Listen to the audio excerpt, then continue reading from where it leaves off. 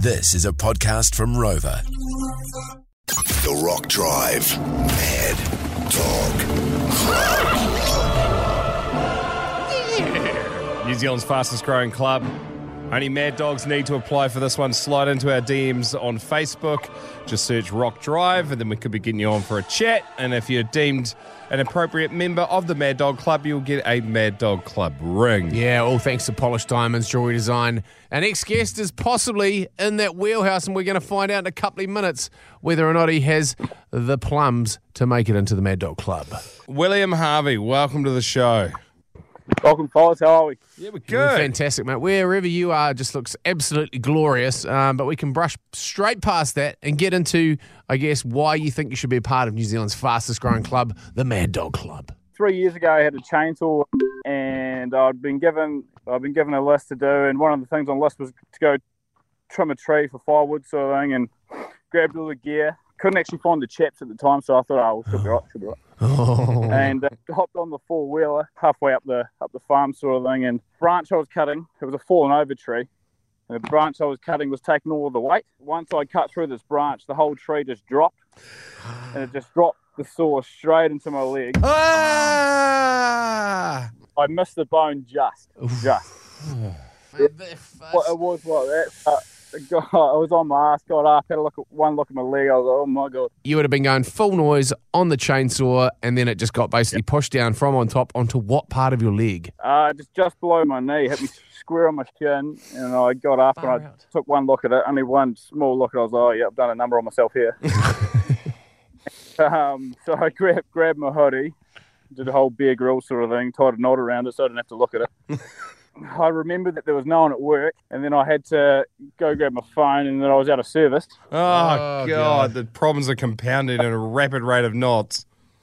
So I had to get on the four-wheeler, and you know what it's like on a farm. You can't afford mobs mixing up, so I was getting on and off the four-wheeler with one leg, basically. Opening and shutting gates. Always shut the gate behind you. If you open a gate, shut the gate. Leave it how you found it.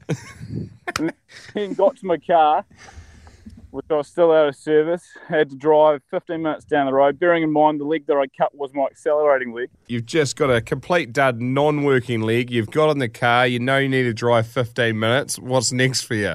Call an ambulance. Then I drive a further 10 minutes to the local town where I meet the ambulance and get dragged out of my car. How village is that in New Zealand you've still got to drive to meet the ambulance? It wasn't a great situation. And then they put a tourniquet on my leg. They were like, oh, was it pissing out with blood sort of thing? I was like, oh, no, it wasn't. You gave them the green whistle, which makes everything a lot better. Oh, yeah. And then make my way to hospital. And then I'll have to sit in hospital for, 9 hours before I got seen by anyone. Yeah, and then I seen a surgeon that night, got stapled up, 49 staples.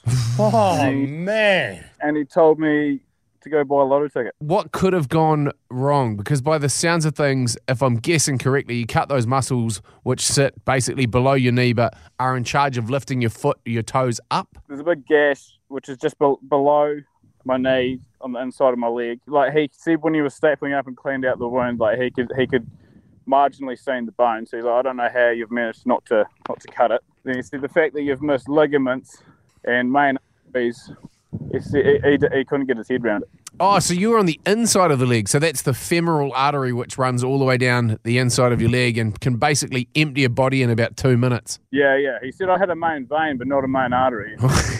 I was back playing footy 4 weeks later.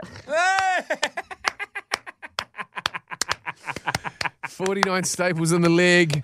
Pop them out before the game. Yeah, back running on for the boys. Oh, mate. Who you play footy for? The mighty Pleasant Point Mud Dogs. Yeah, Mud Dogs. Muddies. Pleasant Point Mud Dogs. Well, you're a mug for not throwing on your chaps. Lesson learnt there, I'm guessing, but that's mad dog behaviour. Yeah. The thing that was the clincher for me is the opening and shutting of the gates. Mate, that's great stuff, mate. Welcome to the Mad Dog Club. We're lucky to still have you with us, just like every other Mad Dog member that we've got. Cheers, fellas. Appreciate it. You little beauty. The Jay and Dunk Podcast.